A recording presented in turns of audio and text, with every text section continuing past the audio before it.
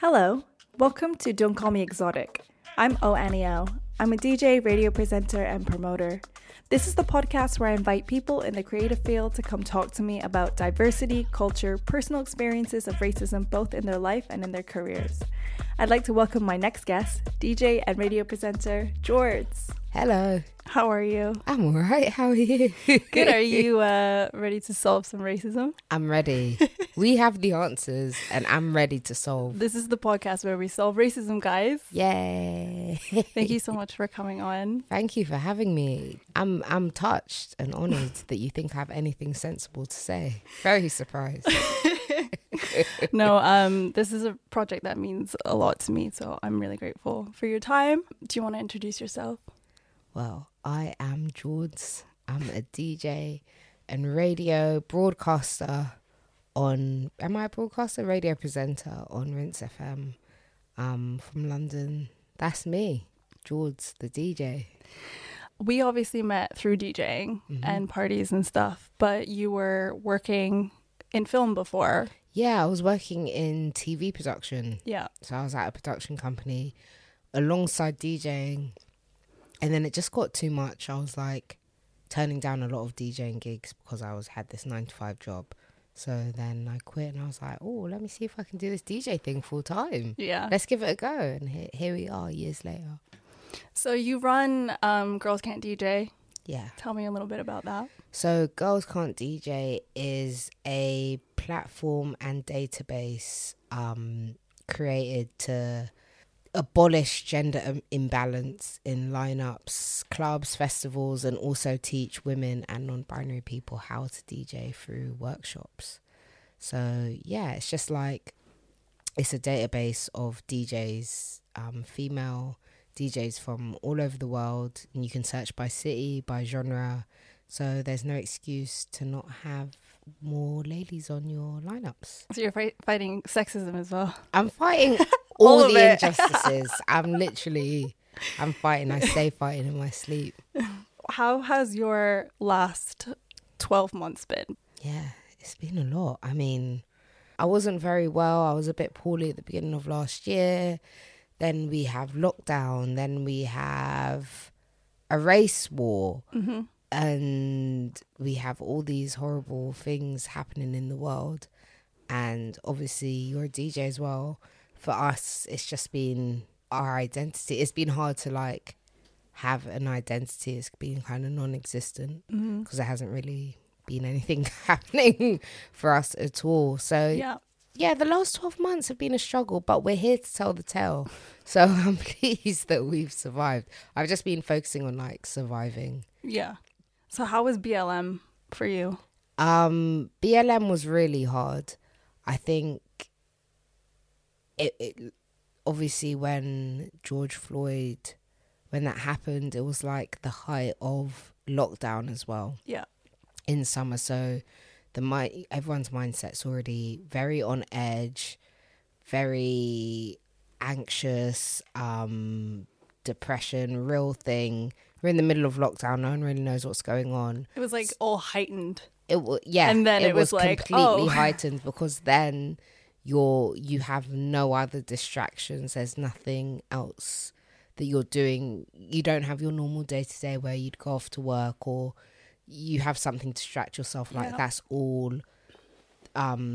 you're focused on, which isn't necessarily a bad thing. And being in lockdown, you're having, I guess depending on who you live with and who you're surrounding yourself with could affect how it affected you more. Like the people that I was in lockdown with, my housemates, are all people of colour, 3 of us being black, 1 Asian, all very politically minded. So it hit us all hard. And we were talking about it a lot. We were riling each other up. If I was locked down in a different household, who knows? Like, I mean, I'm sure I would have felt the same, but maybe not as intensely.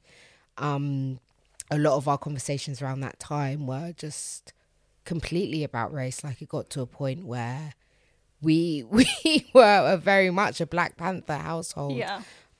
It was really intense, but also gave, I guess, a sense of community, and it was nice knowing everyone was as angered as each other.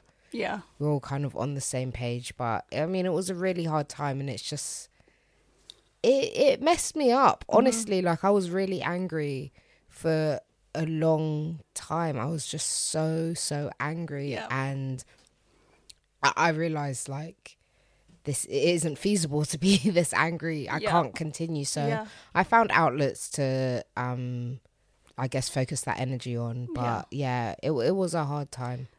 That anger that you're talking about, I've been really struggling with it because it feels like everything triggers you, because white supremacy is everywhere, anything you do.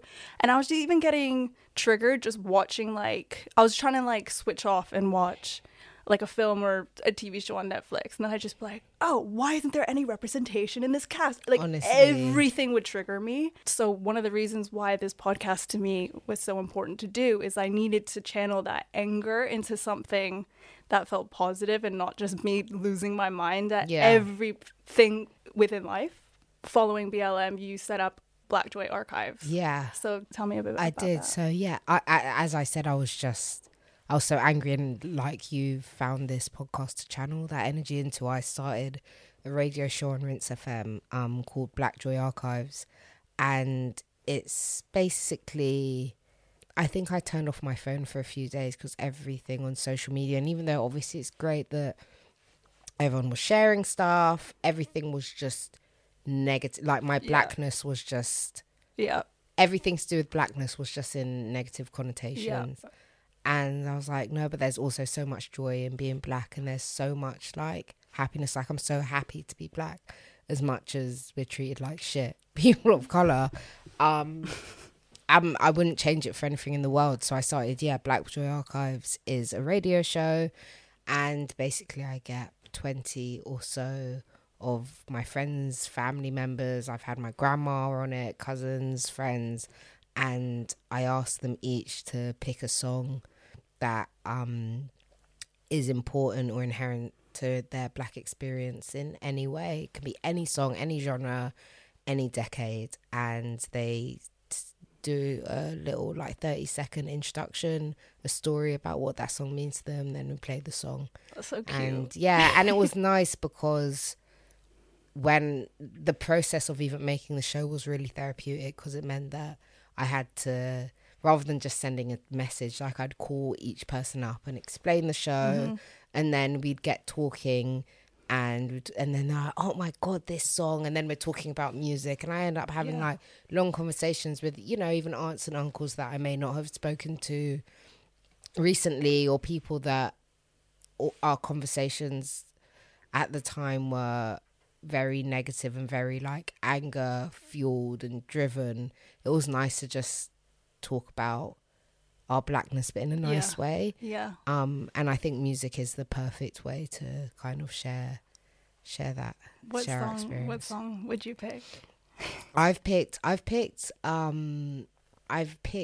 one for each show. I think even the first one I picked two because I just couldn't pick. It's your show, whatever. Yeah, exactly. I can do what I want. It can just be me picking songs. Yeah, exactly. That's essentially our whole livelihood. Exactly. So, one of the songs I picked, the first song I picked was, I think it was Louisa Marks' 6th Street. It's a Lovers Rock song, and it just reminds me, it makes me feel really proud to be black, and particularly black British, because Lovers Rock is obviously a genre that was popularised in London by like second generation Jamaicans. My mum was part of that era.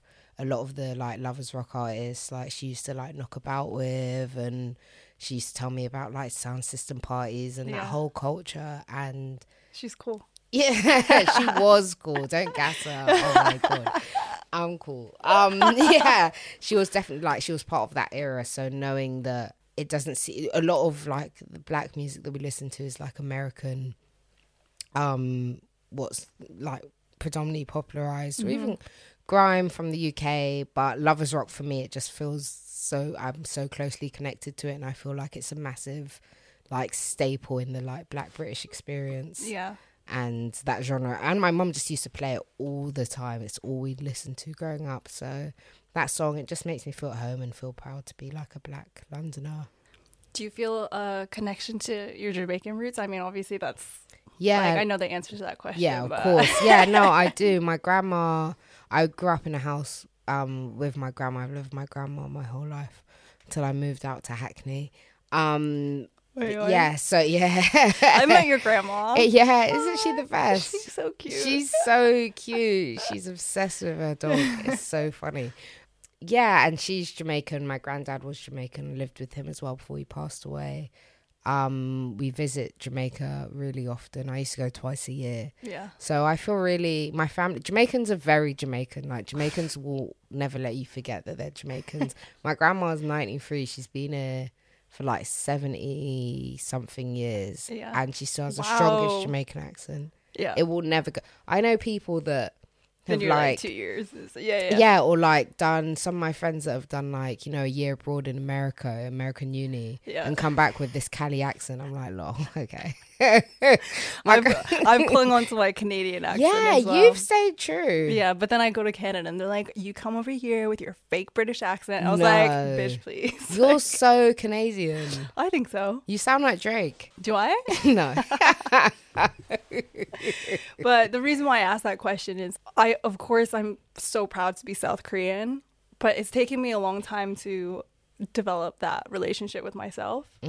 I've been doing a lot of like unpacking in order to feel love for that part of myself. And it's not that I hate that part of myself, but my family moved to Toronto from Seoul when I was 6. So in order for me to like survive and assimilate, I had to be as close to white as possible. And so I had to diminish so much of my culture and so much of my Korean identity in order to fit in. Yeah. Because if I don't fit in, at school especially, then you're a target. You're bullied, all of those things. And I don't think I had a bad childhood in terms of being bullied about race. Toronto is very multicultural. I went to a really mixed school. But even then, I felt like I needed to like make myself small in order to not be loud and not be made fun of basically as a kid. I get that. I fully get that. And I think being Jamaican, it's like, it's cool to be Jamaican, but it's cool to be Jamaican because Jamaican culture has been popularized and it's accepted like, oh yeah, we like the Jamaican music. That's cool. Okay, you're Jamaican. Food, yeah, the food. Yeah. Carnival. Yeah, I get that. I like that. Yeah. And in school, and again, like music plays such a massive part in it because in school, when I was in school, like if you were African, you would get bullied or you'd get teased. But now Wizkid and Burna Boy, like things change, and it's just what is accepted by white people. What they think, they're like, oh we fuck with that. Like, okay, you're cool, you're cool. Okay, yeah, Burna Boy, Wizkid, we get that. As well as Cartel. Okay, okay. And then it's cool, and then it's an acceptance, and I can't remember. I had a point. I can't remember. But I think that in itself, it just means like representation is what we need to focus on. Exactly. Like we can have these conversations, we can unpack all these things, but for the next generation, I feel like we need to have representation.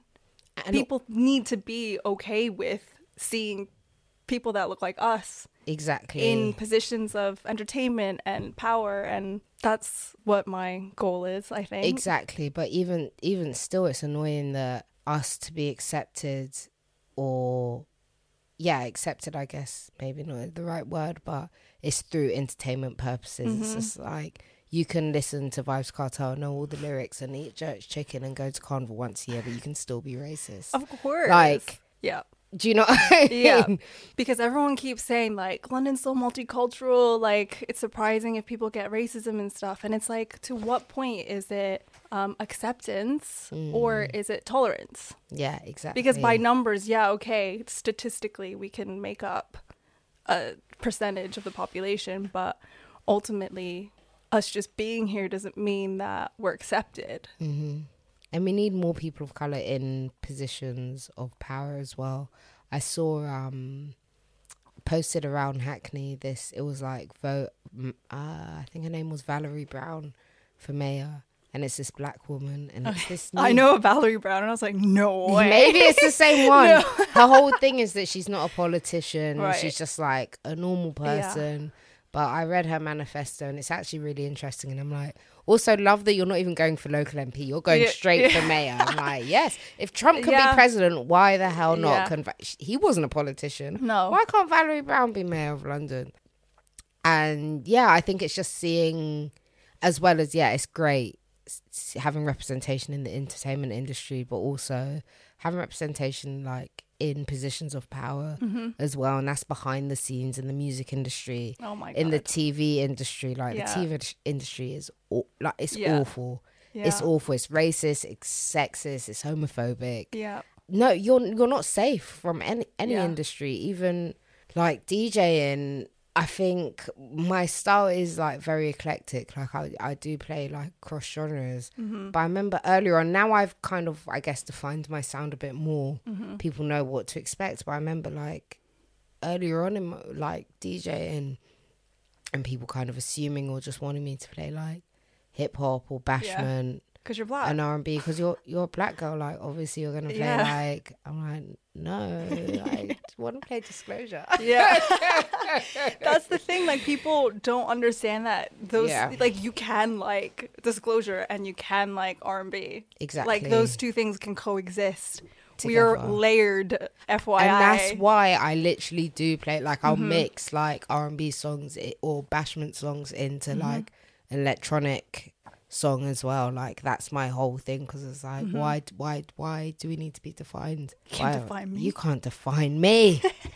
I almost, because when they see like small Asian woman, I do think that people have like ideas of what I might play, and sometimes that's why I want to play like drill and grime, because I'm just like, fuck you. Yes. Like no one sees it going. Exactly. And like, you know what I mean? And sometimes you do want to turn that on the head and be like, yeah, and what are you going to do about it? But even with DJing, I watched this documentary. I can't remember if it was on Vice or whatever, but it was about the like just DJs, and all the most well-paid DJs are obviously all white men, but also they all play all the money when you're talking millions and hundreds of thousands. It's all in like the house and electronic scene. There isn't like DJs really that play I mean, even though we know the origins of house is that comes from black people, but there were no DJs that play anything other than that music, and they were all just like white men. Why do you think that is?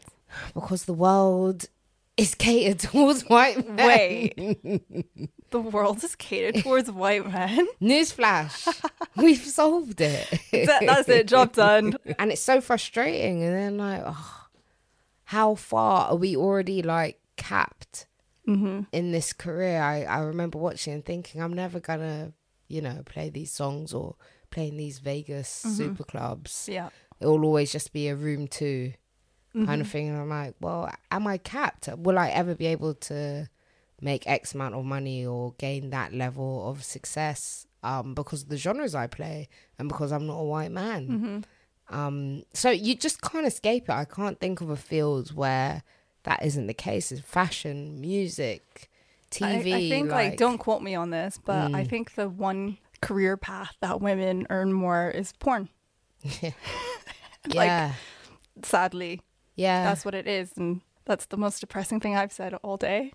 But when you do feel that you are capped in that way because of what you would like and who you are, does that drive you, or does that feel limiting? Nah, it does drive me, because I'm a rebel by nature. I like shaking things up, causing a bit of a ruckus. Yeah. Scorpio. Yeah, and a big. I don't even know if that's what a personality trait of Scorpios it's are. just me. Yeah, that's just you. Troublesome. No, it definitely like pushes me more. Yeah. And makes me wanna. Yeah, kind of like, and it's something that's gonna take generations to do. But I think even if each generation like takes a closer step towards, like, even if it doesn't happen in my generation, but for the future generations, like, you know, just helping that gateway and making a change, because it can't run very much longer. Last year as well, you worked with Clarks to do something for Jamaican Independence Day. So why was that project so important to you? That project, that was so important to me because obviously Clarks is a brand that was massively, I mean, Clarks was always going to be a popular British classic shoe brand, but became cool and like you can see it on End Clothing and things like that because of Jamaica and Vibes Cartel and even before Vibes, but the link with Jamaica and Clarks. So Clarks, for Jamaicans, Clarks is like Christmas. Like Jamaicans love Clarks so much. So to be asked to do something for Jamaican Independence Day with Clarks, that was just like, that was the biggest I was gassed, and I've never taken that role on before. So I was really excited. It meant so much to me. Like, I do a lot of like cool stuff, and my mum's always like, "Oh, cool." Oh my God. But this, when I told them this, like, they were so proud of me. They're always proud of me, but this, I could tell, like, my grandma was so they understand. They understand, like, when I say, "Oh, I'm doing this with Annie Nassau," they're like, "Oh, cool, okay, cool." Clarks, nah. It was game changer. My parents are the same. They're like, if I'm like, "Hey, I did this thing with Nike," they're like, "Oh, Nike?" I'm like, "Oh, it's a brand, you know." Yeah, exactly. They get it. Yeah. That just, that meant the world, and the fact that I just had complete live creative direction, to do what I want and tell the story that I wanted. It was just a massive compliment, and it's so good that brands like Clarks are recognizing that, you know, black people have really made you guys relevant in certain scenes. As I said, Clarks will always be that classic shoe for but British the roles people. In mainstream media, like, Jamaicans have really made you relevant, and not just Clarks. There's a lot of brands, and not just Jamaicans, like people of color in general, like setting trends, or like, but just aren't given the credit for it. So it was sick that Clarks kind of like recognizing they're doing a lot to kind of big up and pay homage to like Jamaicans, which is sick. It's banging. It just made me very proud. Like, that's the best thing. That's the highlight of any work I've ever done, I think. I think when a Korean company hits me up eventually. I'm sure they will. I'm just putting it out there in the universe. Put it out, manifest it. Go on. Oh no, I was just gonna say that was like the perfect way to end the summer as well, because we did that in like August, September. So again, that was another thing where I was like, help me channel my energy into like doing something good and celebrating blackness. You worked in TV and music, which is worse for race. TV. Sexism. Music. Do you think? Yeah. Definitely. Yeah. Definitely. Like, did you see the Wireless lineup? Oh my God. They do it every year. But honestly, every year. They can't. They don't care. No. Because, like, to look at that lineup and then to just be like, okay, well, I just won't get booked. Yeah. And there's a lot, I think, has to do with like tokenism as well. I feel like, and you must feel this, and if they have one woman on the lineup, then they almost feel like, well, we have a woman on the lineup. So many times I know I've been put on lineups for tokenism or to fit, to just add to the lineup, and I'll be put on the first slot. The warm-up slot. I'm just there to just be on the flyers for the sake of it. I'm just like, bruv, like. Do you say something in that instance, or? I think that doesn't happen as much now, but before, again, these people do it because you're starting up and you haven't like established yourself yet, so you feel like you're not in a position to say anything. I think now if that happened 100% I would say like that it wouldn't run. There's so many things I look back in regard to my sex and my race that I kind of took and I just ignored. It's like picking your battles as well. It is picking your battles. Like when you're starting up in this industry, the same with TV and most creative industries, like it's not a meritocracy, it's about who you know.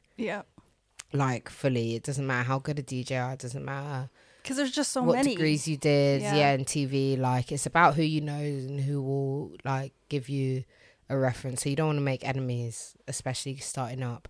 So yeah, I'd keep my mouth shut. But now, not even because I think that I'm established, but it's just because my morals mean so much more. My integrity, Yeah. like, is so much more. Yeah. I think I haven't, obviously everything, BLM and the Asian shootings, this has all happened still during lockdown. We haven't actually been out properly. Yeah. And I just know my approach to bookings and working with people. I know it's just going to be different. Yeah. Like the way I speak to people, or the way I allow people to speak to me, handling stuff, like even with like rates, it's just going to be completely different. Yeah. Because I feel like BLM, it really helped me. It like I had a breakdown 100%, like I had a full-on breakdown, but I came out from that like rebirthed, and I feel like I know I figured out my identity so much more. It really helped me. That's it's like it's so beautiful. It really is yeah. Because it just helped me figure out my place in the world and really see how the world looks at me as a black woman. Yeah. You know, we're the bottom of society. We're bottom of the pile. Black trans women probably the bottom of the pile, but like we're just looked down on, and you kind of, as hard as it is to like see that and accept that, there's so much power in that as well. Just knowing who you are, and now how I approach the world and work and life and people is different because of that. Because once you love yourself and you're like confident in who you are, nothing can knock you, because you're like, whatever you think, whatever you perceive me, none of that shit actually matters, because I know deep down who I am. Exactly. And I think I'm like a little bit like further back in that journey than you are. I think I'm breakdown pending. It took months. It did take months, and there was so much strength in knowing, because it's decades of trauma. It's decades of trauma, and you start to unpick things that have happened to you that you've overlooked or you've swept under the rug and you've internalized, and then it all just comes up, and you're like, well, friendships that you start to question and relationships, and you're like, wait, there's people even up to last year or the year before last, like I'd have people in my life that I know would say certain things. Now there's no way it wouldn't run. These conversations could happen. I know for a fact, and I'm like, that change of attitude, and it's happened, you know, during lockdown. We still haven't been around people as we would have. It's just going to be different. I hope you manifest for this energy I'm bringing. It's not going to run. It makes such a difference, like whether it's a sex issue, whether it's a race issue, like we have to stand up for ourselves. And I feel so supportive. The amount of support and traction that BLM got last year, I've realised I've never felt so powerful being a black woman. And I feel like if I say something for the first time, people are actually going to listen. And I realized I've never felt like this before. And I realized that if there's ever a time that I'm empowered, it's right now. And I feel the support of my community. I feel the support of black people. I feel the support of like people of color, even like some white people as well, like, which is annoyingly we know is the most important thing, because without they make the changes. Without the support of white people, these movements, then they're not gonna be heard or listened to. The word of the year for last year for me was accountability. That's my new favorite word. It was my most used word, I'd say, of 2020. Accountability. Now, honestly, I'm accountability police. Nothing gets past me. I feel you. I'm like getting to that point as well, where I'm just like, if I don't do it, who else is gonna do it? I feel so isolated. It's hard though. It's hard, and it is a process, and it's like about learning boundaries and kind of figuring out what you're gonna tolerate and what you're gonna allow to happen. Like, I don't want to be in a situation where something's said or something happens, I don't say anything, then I go home and then I'm thinking about it, and I'm because that ultimately is the most important part. It's like how you think about the situation when you're by yourself. Because I'm like, I can get racist abuse or sexist abuse, and then it's that alone time that really gets to me, where I'm like, I'm just like in bed and I'm like, oh, I wish I said that. Exactly. Or like, oh, I wish I stood up for myself. Or like, I don't know though. It's tricky because those moments happen so quickly. Yeah, they do. And sometimes it's not the safest thing to be like confronting back. Yeah. So when that happens to you, what do you do? I'd say now, depending, again, on the situation, whether that safety is an issue, of course, that always has to be taken into account. But sometimes I can't help but pick things up straight away now. Like, I'm so on job. Yeah. But if not, if it's someone that I respect as well, or I have some sort of relationship with, depending on the scenario, but say we're in a room with other people, maybe I wouldn't. And it all depends. It's all relative. It depends what was said. But most times, like, maybe I'll pull someone to the side afterwards, or like even drop them a message or call them after, like, hey, so. But I think my tolerance levels have changed with things concerning race. I think it's a chop. It's a chop. Yeah. Like, it's a straight chop. Mm-hmm. I'll pull you up on it once, depending on your if your reaction isn't, if your reaction is, I'm not racist, it's a chop. Yeah. It's a chop and you're done. I realise I've come to an age where I'm like, I have a lot of friends. I love all my friends. I have enough spare to lose a few. And I'm absolutely fine with that. It's not my job. It's not my job to educate. Like, Google is there. After the year we've had, Google is free. And if that wasn't enough for you to... The thing is as well, why there's no excuses, we've been in lockdown. Mm-hmm. You've had nothing. You've been at home. Everyone has been at home.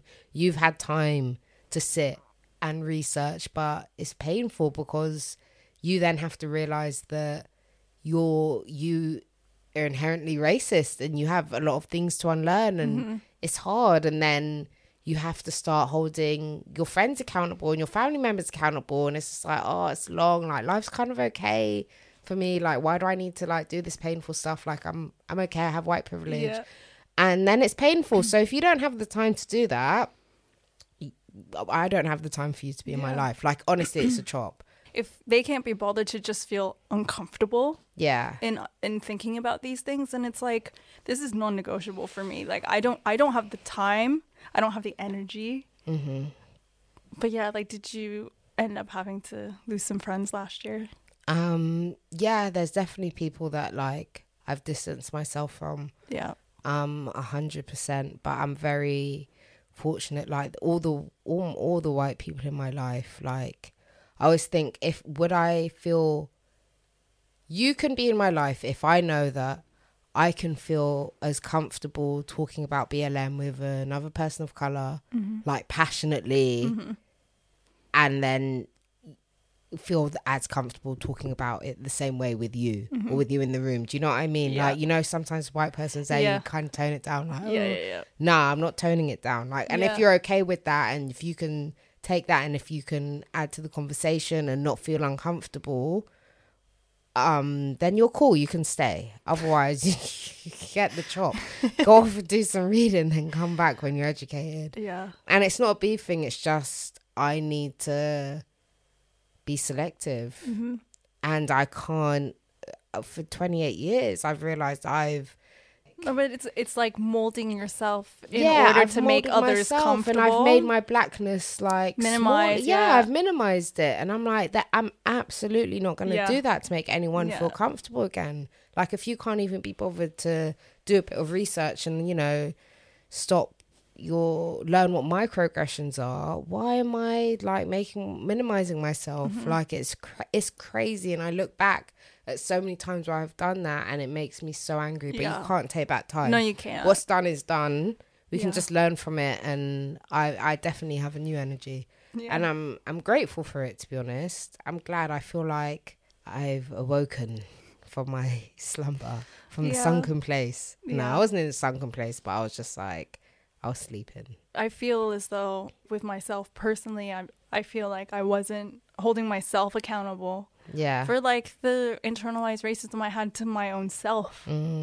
And it's so horrible to sit and to think about all of these things. And I think what a lot of people have issues doing is when things like George Floyd, the Atlanta shootings, when those things happen, they're like, yeah, but it's like, obviously, even if they acknowledge how horrible those moments are, they think it's an isolated moment. Yeah. And I'm like, you don't understand that that was the trigger to then all of my life trauma. Yeah. And then every single look, every single comment, all of those things come rushing back. And then those things then, like, it feels like I'm being buried by all of these, like, oppressive things. But coming off of that, what do you look for in an ally? Accountability being number one. Being able to listen and just understand. I mean, an ally will never really understand, but I guess the willingness to learn and be held accountable is just really important for me. And to speak up, it's one thing, us having these conversations in private, but also telling and talking about it to other people of colour, but, you know, have these conversations with your white friends and with your family members. That's like a must. Yeah. We can't just have these little chats when you're around mine. Like, you need to be taking this information and, you know, doing stuff. And, yeah, just acknowledging, like, that white privilege is, like, really a thing. And so many people have this still idea that it just happens in America and it's America. And it's like, no. People don't understand those Asian women were killed not because of who they were, or then it's because they were Asian women. You could have been an Asian woman there at that time and you would have been killed. George Floyd wasn't killed because he was George Floyd. He was a black person. I could have been at that time. Like, it could be any of us, so we feel connected. Yeah. They don't get it. They just don't get it. Yeah. Like, what more can we do? But I guess we just have to talk about it forever. They just all don't. The time. Yeah. No, action. Yeah. Actions speak louder than words. Yeah. But accountability, the word for the day. Yeah, no, accountability is the word for the year, mate. We're bringing it into 2021. Our lives, I think. Yeah, no, this is a lifelong journey. Everything. Accountability, police. But thank you so much for coming on the pod. Oh my God, it's been great. Time's flown. Drop your socials and stuff so people can check you out. You can follow me on Instagram. It's George with 2 S's .dj. And no, don't follow my Twitter. It's nonsense. I need to be held accountable for my Twitter. Let's not share. I love how messy Twitter is. This is so messy. To me, I'm like, this is my safe place. It really is. Cool. Fun. Yay. Thank you so much for listening, and thank you so much to George. I'll be back next week, so make sure you subscribe, follow, and rate the show to keep posted on new episodes. You can also get in touch with me at Don't Call Me Exotic Pod and at ONEO on Instagram. Oh, and make sure you don't call people exotic. Bye.